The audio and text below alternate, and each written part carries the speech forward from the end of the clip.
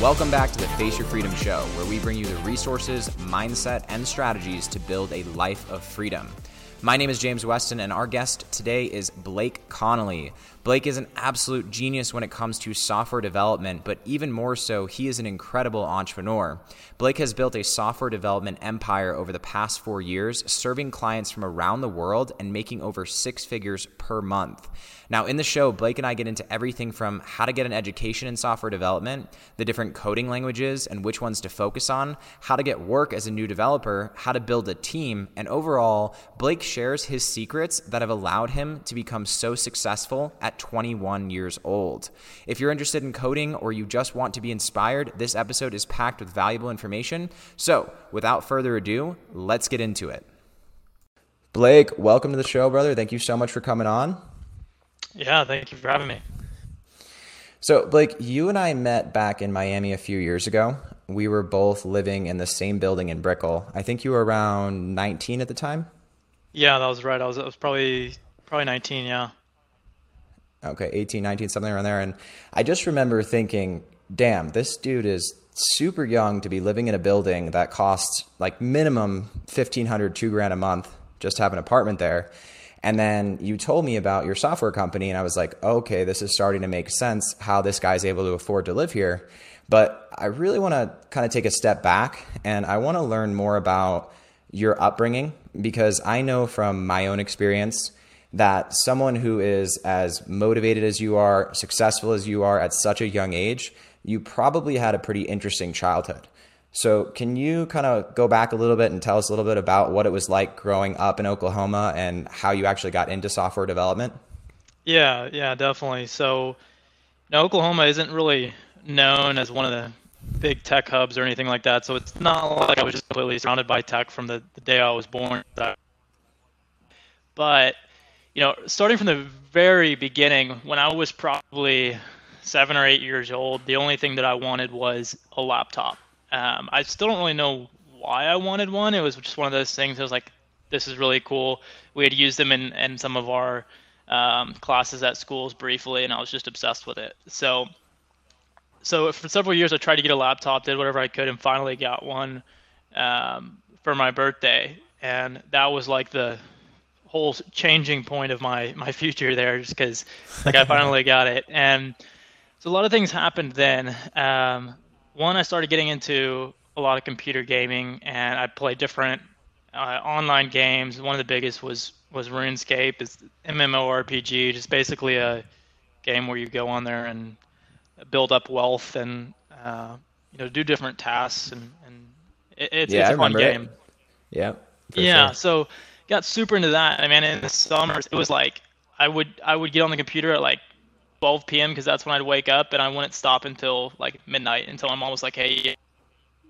So it was like nonstop. And so, growing up, that I got into computers really early, so that piqued my interest in technology. And from there, it just kind of evolved. So I went from, doing minimal gaming, researching different computer technologies, like what is actually used to build a computer, how can you make a computer faster, and slowly, evolve to higher steps that we can talk about in a minute. But around that earlier period of my life, I grew up with a fairly middle-class family. My mom raised me, just me and my brother, ever since I was basically born. She brought us up, and I don't really have one of those stories. It's like, oh yeah, I was living in the ghetto and I didn't have any money and I slept outside. It's not one of those at all. It's like we had a very average life. So very thankful for that. And I had a very supportive family of me. And as I got into these different periods of my life where I focused on different technologies or pieces of technology, always had somebody there to kind of mentally support me, which I really appreciate. So that was the beginning stages of it. That's when I first ever touched technology. So Gotcha. So let me ask you this, because back you said you were how old when you got your first laptop? You said 7, I was probably 7 or 8. Okay, 7 or 8. So that's going back to like early 2000s, right? Back then, coding, like, and software development, everything, like getting an education in that probably wasn't very easy. It wasn't like it is today where you have all these different boot camps online, you can go to college for it, right? So how did it kind of turn from, oh, I like technology, to actually, I want to learn about this, I actually want to go into this as a field?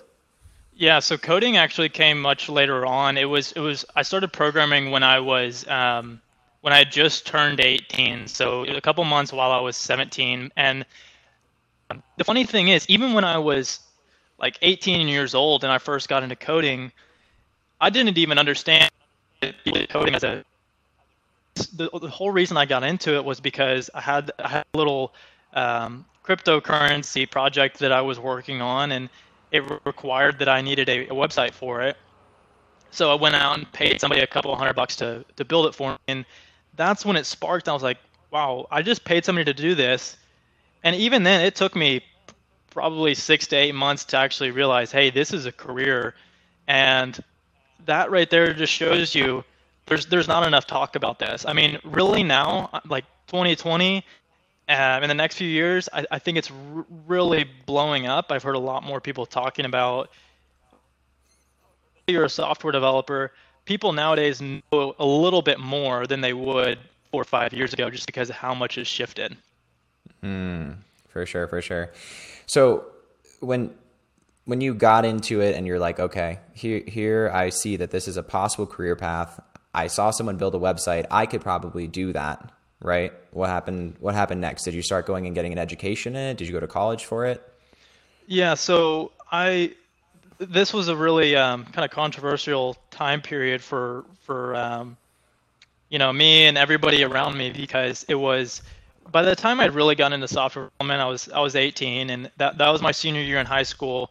And for some reason, I hate the idea of college. I don't know if it's just I'm not a super social person, so I don't know if it's just the social aspect of it that I dislike or what, but I just wanted to figure out, like, is there any way that I can avoid going to college? And obviously everybody else around me is like, oh no, you need to go. And so I start getting into coding more, and senior year of high school, I was like, I got to figure out something really quick, because it was October when I really started going at it of my senior year, and I was actually on track to graduate high school a semester early. So I was going to be done by December. So that meant I need to figure something out pretty quick, or I need to get myself enrolled for college. And so that's when I was like, okay, let's just figure out how we can do this thing. And what I started doing was I did very basic online courses like Code Academy or Team Treehouse. They're like 30 to 60 day courses that are $30 a month or something like that. And they teach you the basics. And those were good. Those helped.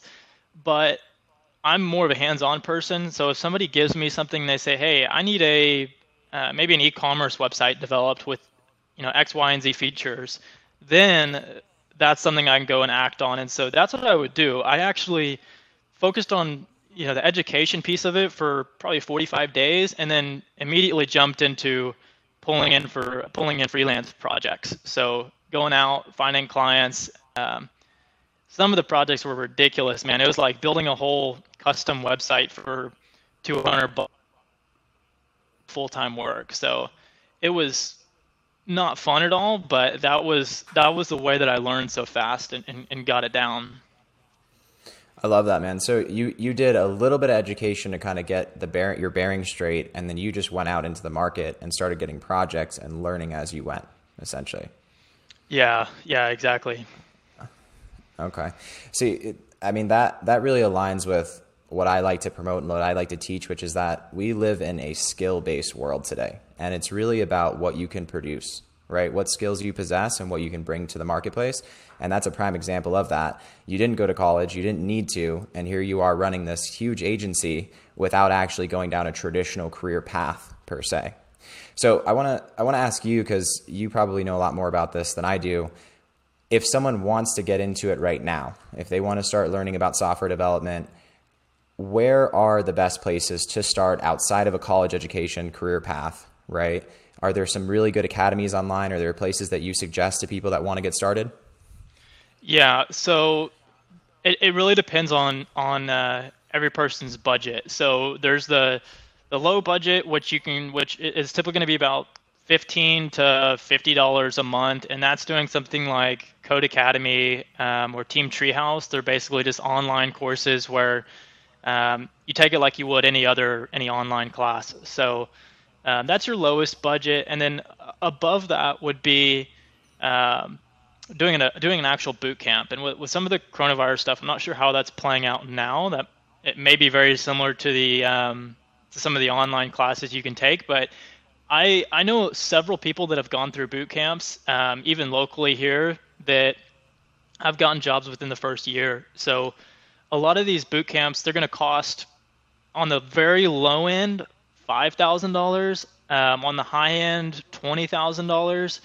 The difference in what you're getting may be, what languages they teach you, whether they're very basic website languages or they're very complex backend languages that you would build actual systems with. So it really just depends on your goal there. But boot camps are really valuable because a majority of the time they will either guarantee that you get a job after the course, after you take it and you pass all of the tests, or they guarantee some type of X amount of interviews with companies that they're associated with. So companies like Google, Facebook, all tech companies in New York, LA, big tech hubs, they're working with these different courses, these in-person courses, to help with the recruiting, because they can validate their skills. They teach them everything, and one of the biggest things that is tough is when you are a beginner, you don't really know whether you're learning the right thing at the right time or not. When you take a course, an actual boot camp, they have all that figured out for you, and so it's way easier to learn. So if you have the budget, I would say go the boot camp route, $5,000 to $20,000 depending on your budget. Most of them allow you to finance it. If you don't, maybe you're in high school and you just don't have that time, I would say go the online course with something like Code Academy or Team Treehouse. Gotcha. Okay.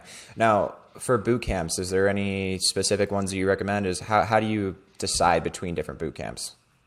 So it really depends on what's actually in your area. That's really gonna be the deciding factor for a lot of people. Like if you're up in New York or you're in LA, there's 50 different boot camps, and you have to narrow it down based on where you want to be job wise. So if you want to, let's say you want to be a website developer, then you'd go to a different boot camp than somebody who wants to build oil and gas software. But one of the biggest ones that I've seen grow a lot is Coding Dojo and DevPoint Studios. DevPoint Studios, I believe, is in California, and Coding Dojo is all over the place. So plenty of options. I mean, all it really takes is just Googling in your area, what boot camps do I have, and figuring out which career paths are best. So, and one of the things you want to watch for, though, is what kind of guarantees do they have? The more guarantees, often the better it's going to be, but the more expensive it will be. So if they guarantee you a job, more than likely it's going to be more expensive than one that doesn't guarantee it, because you're obviously getting a guarantee out of it. Got it. Wow. Okay. That makes a lot of sense. So if someone's thinking about getting into it, they don't quite know what type of, whether they want to start building websites, they want to do oil and gas software, stuff like that you mentioned. Mm-hmm. How did you I know that you focus a lot more on the automation side, correct? That's right. Yeah. Okay. So how did you go from, all software development and narrowing down into automation, and why do you like it so much? So that's the great thing about software development. For me, it took me probably about 1.5 or 2 years to really figure out where I wanted to be. Because what you do is, when I started out, the first job I ever had was working with another software agency. And the cool thing about that is you may have one project that's a website for 3 months, and then you have another project that's oil and gas for 6 months. So you're constantly shifting around to these different projects. So when you're going to look for that first tech job, you may want to find something that's a little bit more dynamic than just a pure website company or a pure automation company, just to get a feeling for things. So using that whenever you're looking at boot camps, if you don't know that ahead of time, obviously you can't you're making a big financial decision up front and you don't have the time to do that, I would go for something more general. So not a language like Go or Ruby necessarily. So some of these languages are very specific to types of programming, right? So something more generalized would be JavaScript. If a developer learns JavaScript, they can do websites, they can do automation tools, they can do data analysis. That's a language that really covers a broad spectrum of different areas to work in. And at the end of the day, as long as you learn one language, learning all the rest is a piece of cake. Like if we have a project that comes in and say one of our developers has never done it before, we typically expect they can pick up the language within a week or two. So that's how quick you can transfer between different types of programming once you've got a one or two under your belt. Okay. So a good first one is Java. What would be another one? So JavaScript, there's Java and JavaScript. Okay. JavaScript would be the best one to start off with. Secondary from that, very popular is PHP. So a lot of developers get into that because it's very easy to develop websites for it and back-end technologies. And you can go a step up from that because PHP is built off of C#. C# is also a very good enterprise level language. So doing some of these more beginner type projects in something like PHP or JavaScript really helps set you up for some of the bigger stuff you're going to run into in your career. Got it. Okay. So it's a little bit like start with the general, start with the ones that are, everybody kind of knows and work for everything, and then get more specialized as you get deeper into your career. Yeah, and you're not going to any time you generalize, you're always going to get paid less than specialists, but you can always become a specialist down the road. Got it. That makes a lot of sense. Cool, man. So let's fast forward a little bit into Miami, right? When we met, what was going on with your agency then? Because we kind of left off your story when you were just kind of getting started. You were taking on new projects. You were kind of getting your education.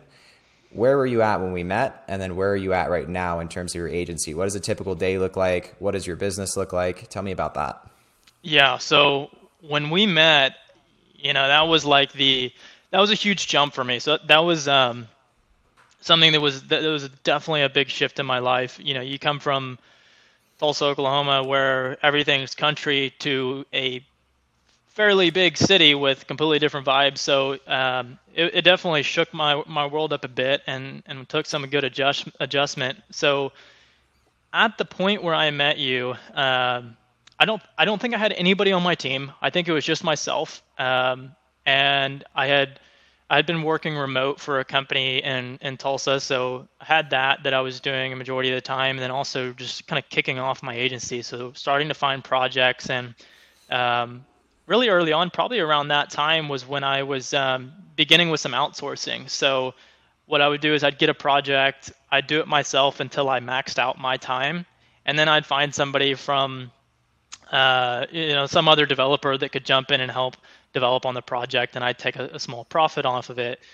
And that's when it was like, wow, another light bulb went off. I was like, wow, if I can figure out how to get all these projects, get other developers on them, and take a profit off of it, that's the point where you stop selling your time and you're buying other people's time, and that's when that started to kind of kick off. So that was the beginning of it. And then so the next kind of break point, I think, was about a year from then, or probably about 6 months. So I started doing some different sales courses and just learning more about business. How do you sell people better? How do you prove the value of your product better? Because I had moved to Miami in February, and it took me about until August until I really understood how to begin scaling my agency. And so I had actually taken a couple of Grant Cardone's boot camps. That was a big deal for me. So took a couple of those, and not so much the material that I got from those that was so valuable. It was more of the mindset of just constantly wanting to push for more in your business and proving your value. So it's really August of see, it would have been 2018 where I kicked things off, and that was the first month that we had really done some good revenue. And I was like, wow, we hired our first person, our first developer, really felt good about things, and pretty much every 2 months after that, we hired another guy, and it just started to grow up from there. So Love that. yeah, that was a great break point there. So it got to the point where you learned how to acquire not unlimited customers, but you learned how to acquire enough clients to where it was more than you could possibly handle. And then you learned, okay, now I can scale this thing by bringing other people onto my team.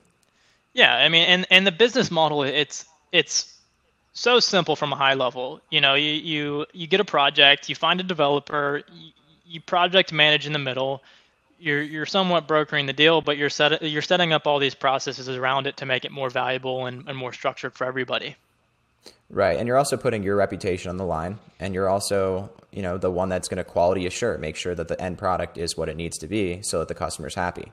Correct? Yeah, man, and that is so big right there, putting your reputation on the line. And when you're starting out with an agency, that is what I see make or break people every week. I have somebody that I've had guys that I've hired in the past that they're just starting out. They don't have a digital reputation. They may be really good programmers, but have no reputation. And say they go 2 weeks and they ghost me. I mean, that just looks terrible. So you have to be super careful when you bring other people on. If we start a project and we put one developer on it, we better have 2 or 3 other backup developers in case they dip, which is that happens all the time, man. I bet you learned that the hard way. Yeah, and luckily I was able to repair a lot of those early on mistakes. Got you. Cool, man. Well, I know that your reputation is super important to you. I see that in, the way that you operate your business and everything like that. Let me ask you this. I kind of relate to you in terms of, you said earlier that you didn't like the social aspect of college. That's kind of part of what made you avoid it, right? I would consider myself a little bit of, if I had to choose between introvert, extrovert, I would say I'm a little bit more on the introverted side. I like to call myself an introvert with social skills, which is kind of which I would probably say about you as well. Talk to me about how being an introvert, going into isolation, spending that time alone actually produces a really strong result. Yeah, that's a great question. So one of my biggest goals with going to Miami was that I wanted time for myself. I had so many distractions in Tulsa, whether it was relationships or friends or family, whatever it was. Yeah, there was so many things. And so that's one of the big reasons I moved to Miami was, let's see if I can disconnect from everything and how productive can I be. And that is what I did. For 2 years, I pretty much was isolated. If you put me in a room full of businessmen and women, then I can interact and be as social as possible. I'll meet everybody in the room, but you throw me into a situation where I've got to meet people that have nothing related to what I do or business, and it just a flop. You don't, just doesn't seem to work. So the isolation part helped me a lot because I didn't have any distractions. I mean, I remember I had gotten an office in WeWork, and pretty much every day from like 9-10 a.m. until 8-9 p.m. I'd just work and just got stuff done, and it really allowed me to figure out the way that I thought a little bit more. So understand, how do I perform the best, and some of the ways that you can kind of hack yourself to be more performant. So yeah, it was really valuable. I think it's so important to actually understand your strengths, understand your weaknesses, understand the things that push you, and understand the things that pull you in life. Because if you don't know those things, then you're just being beat up you don't understand why you're falling down, why you're getting pushed around in life. But when you do know yourself, it's like, okay, cool. Now I can leverage this. Now I can use this to my advantage. Right. So let's transition a little bit into talking about software, technology, stuff like that in terms of the applicable real world. So instead of actually the career path and the education path and all that, why do you think that software is so important? And do you think it's just getting more and more and more important, or what's going on in the industry overall from your perspective? Yeah, I think it already is at a very important level. I mean, one of the things I realized when I first started coding was like, I'd walk around. I remember going to school and I'd walk around and it's like you see the whole world just in a completely different way. You look at TVs and you see the images on them and you're like, okay, somebody actually programmed the TV to work like this. So you see everything differently, and that's when I started to realize how valuable it really was. Everything we do in our lives has some type of play into technology, whether it's receiving a package, whether it's using a computer or going to get food. Technology is involved in it some way, and so that's why I just keep seeing it being more valuable. Like we have some projects now. Like we've had 2 or 3 different projects where clients have come to us and they say, hey, we've got this stock trading approach and we want to automate it just because we want to check 500 stocks instead of one stock every day or every hour. And we're able to aggregate their whole approach and do that. So there's so many benefits to it in business that you just can't avoid it. I mean, if you want to grow in today's age, you have to incorporate technology, which requires coding. 100%. I agree. It's funny because people in my real estate business, they often come to me and they're like, tell me about real estate, teach me about it. I'm like, the truth is we're a data company. Mm-hmm. Like we aggregate data of homeowners. We look at different data factors. We crunch those things. We put them on top of each other and then we market. And that's essentially the basis of the company. Real estate is really just the product at the end of the day. Yep. And so I can see exactly what you're talking about. I'm sure that's like true in so many different industries, so many different businesses. You mentioned crypto earlier. You said that you had a crypto project going on. I'd love to hear your thoughts about crypto, not so much as a currency, not so much Bitcoin and all the hype stuff, but more in terms of like cryptography, the actual coding factor of it, Internet 3.0 and the differences between what's possible. Are you pretty familiar with that stuff? I'm a whole lot more familiar with the transactional side of it, really more than the technology behind it. So don't know if I'd really be the best to provide too much advice on that. Gotcha. Do you do any type of like coding with cryptocurrency? Do you work on any blockchains and stuff like that? Have you had any clients with that? Yeah, we've done some very high level consulting for a couple different firms just to talk about how we could potentially implement different solutions for them. But I think blockchain technology as a whole is going to bring a lot better security to the industry because I mean, you see every day there's some type of data breach or, credit cards are getting leaked. So I think the actual, regardless of the specific currency you're talking about, whether it's Bitcoin, Litecoin, whatever, I think the transactional security behind it is really valuable. And I think we'll continue to see that grow. One of the big things I've noticed is for so long, big banks like Chase and Wells Fargo, they were against cryptocurrency transactions to their banks. And just recently in the past 6 months, they've started to allow more of that. So I think over time, we're going to see a shift into some of these major financial institutions using blockchain technology to transfer our transactions instead of traditional manners of it. Gotcha. Yeah, I agree 100%. So what's the outlook, man? I mean, you're running this agency, you're doing really, really well. What's next? Yeah, that's a good question. I think for a lot of agency owners, plenty that I have talked to, they've all gone to this same point where first couple of years are grind mode all the time. I look at myself a year ago and I was working 5 times as hard and making 5 times less than I was now. You just become more efficient and you understand how to do it the right way. So the first couple of years are really the heavy lifting stage, and after that, it's agencies are really a long-term play. Unless you have big investors, they're a long-term play.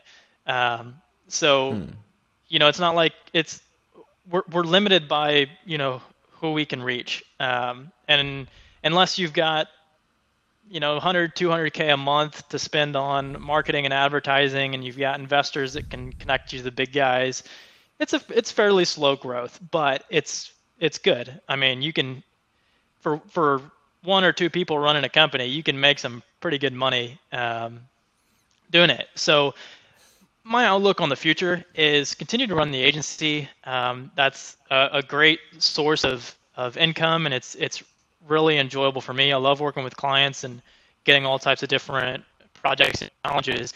At the same time, what you'll notice with agency owners is they get the process set up and then they start finding ways. They start listening to their customers and seeing where they have, or taking their previous experience and learning from it. So a lot of the times you'll see them building different SaaS products that software as a service products that they can go out and sell that creates recurring revenue. So that's kind of the goal for me is continue building the agency, but also start looking for more opportunities where we can build some type of recurring revenue streams. Gotcha. Okay. And so would that be you coming out with your own SaaS product that, fits some kind of need that you see in the market, or would that be a client coming to you and then you guys building it and taking some equity, or are you kind of open to anything? Yeah, so more than likely us coming out with one of our own. Occasionally we've had several times where we've built something for a client and we say, hey, we want to buy part of this, or we want to go in, half and half or something. So it really just depends on situation, but yeah, either way. Got it. Got it. Cool, man. So someone that is listening to this podcast right now has been thinking about software development, has been either getting started, hasn't even got started, but now they have some direction on where to start because they've heard what you've said. What are just some overall big tips that you wish that you knew, back when you were 17, 18, 19, getting started in this industry? Is there any like big overarching things that you would tell someone to watch out for or to make sure that they do?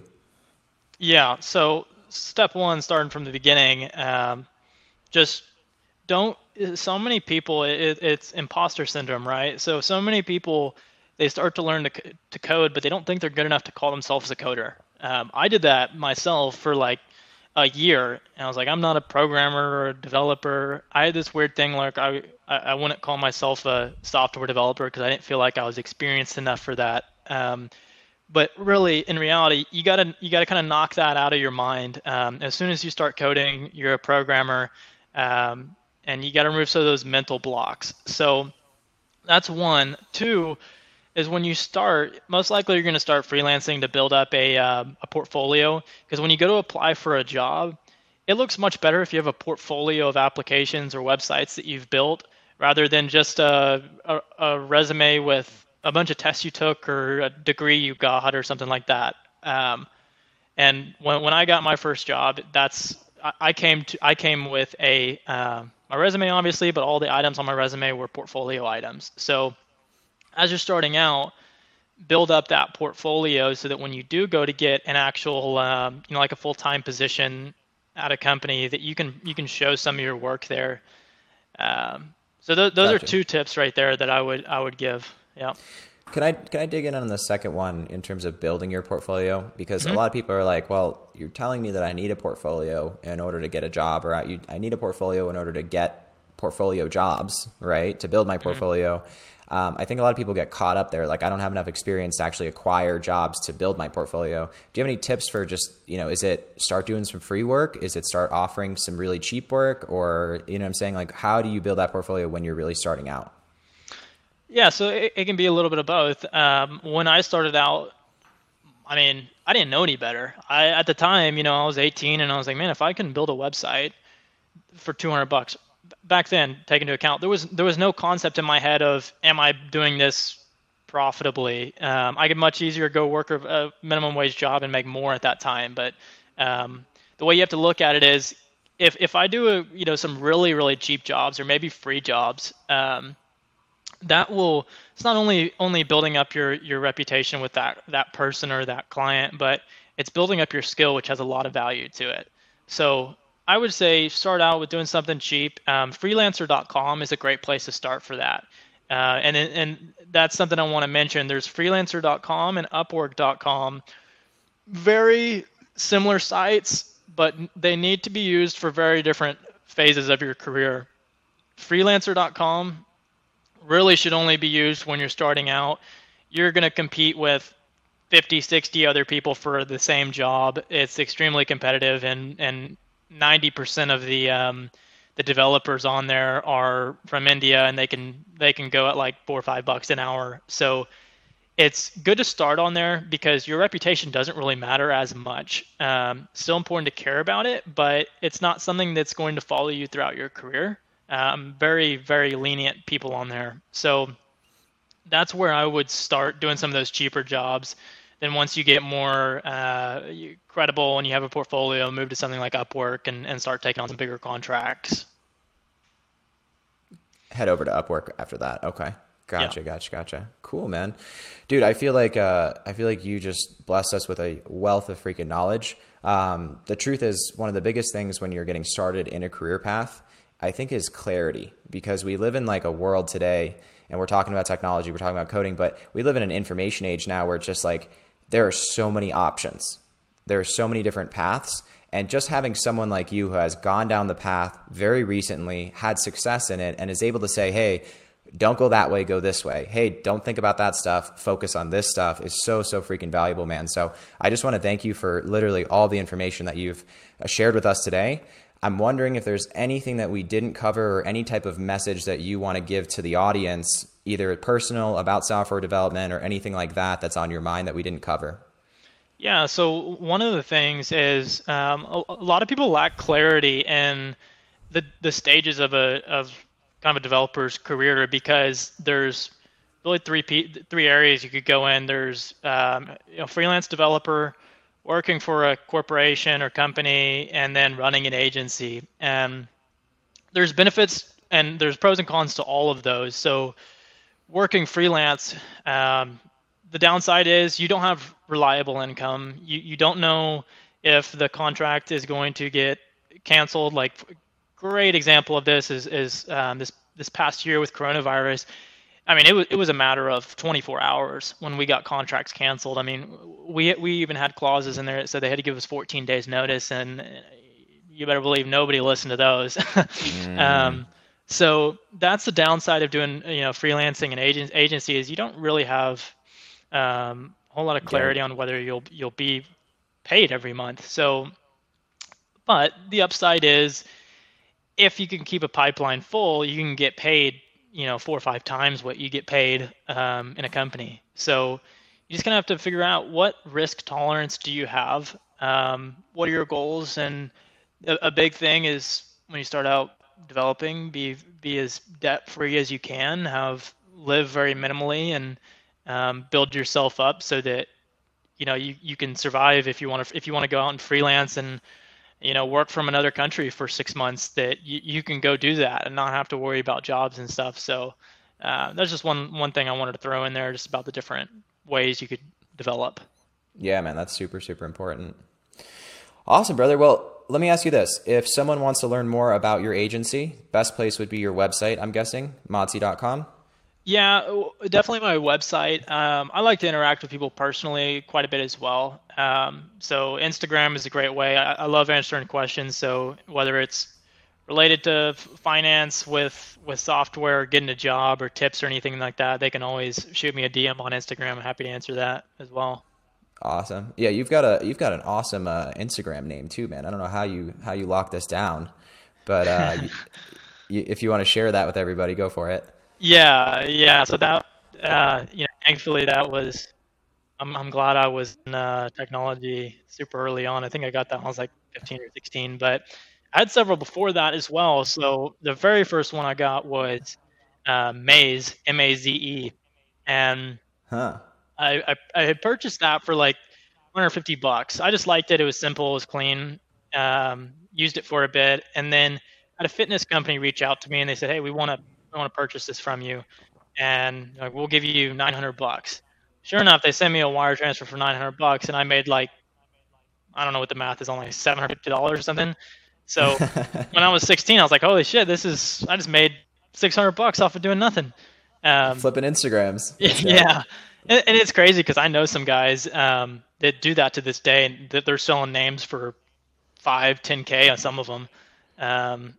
It's internet real estate, bro. That's what it is. No joke, and people are realizing it. So after Maze, I had gotten B, which was just BE. That was super simple name, and fortunately, I paid for it and it got hacked. So the same day. Ooh. Yeah, so that was a a loss. But then Easy came Yeah. along and I bought that one. So it was fun. Gotcha. So people can reach you now, your current Instagram, which you're pretty freaking active on it, man. I see you doing stories every day, answering questions, stuff like that, is at EAZY, right? Easy. That's right. Yeah. Perfect. So if anyone wants to reach out, if anyone wants to just follow him, learn more about Blake, modsi.com, modsi.com, or Instagram is at EAZY. Correct? That's it, man.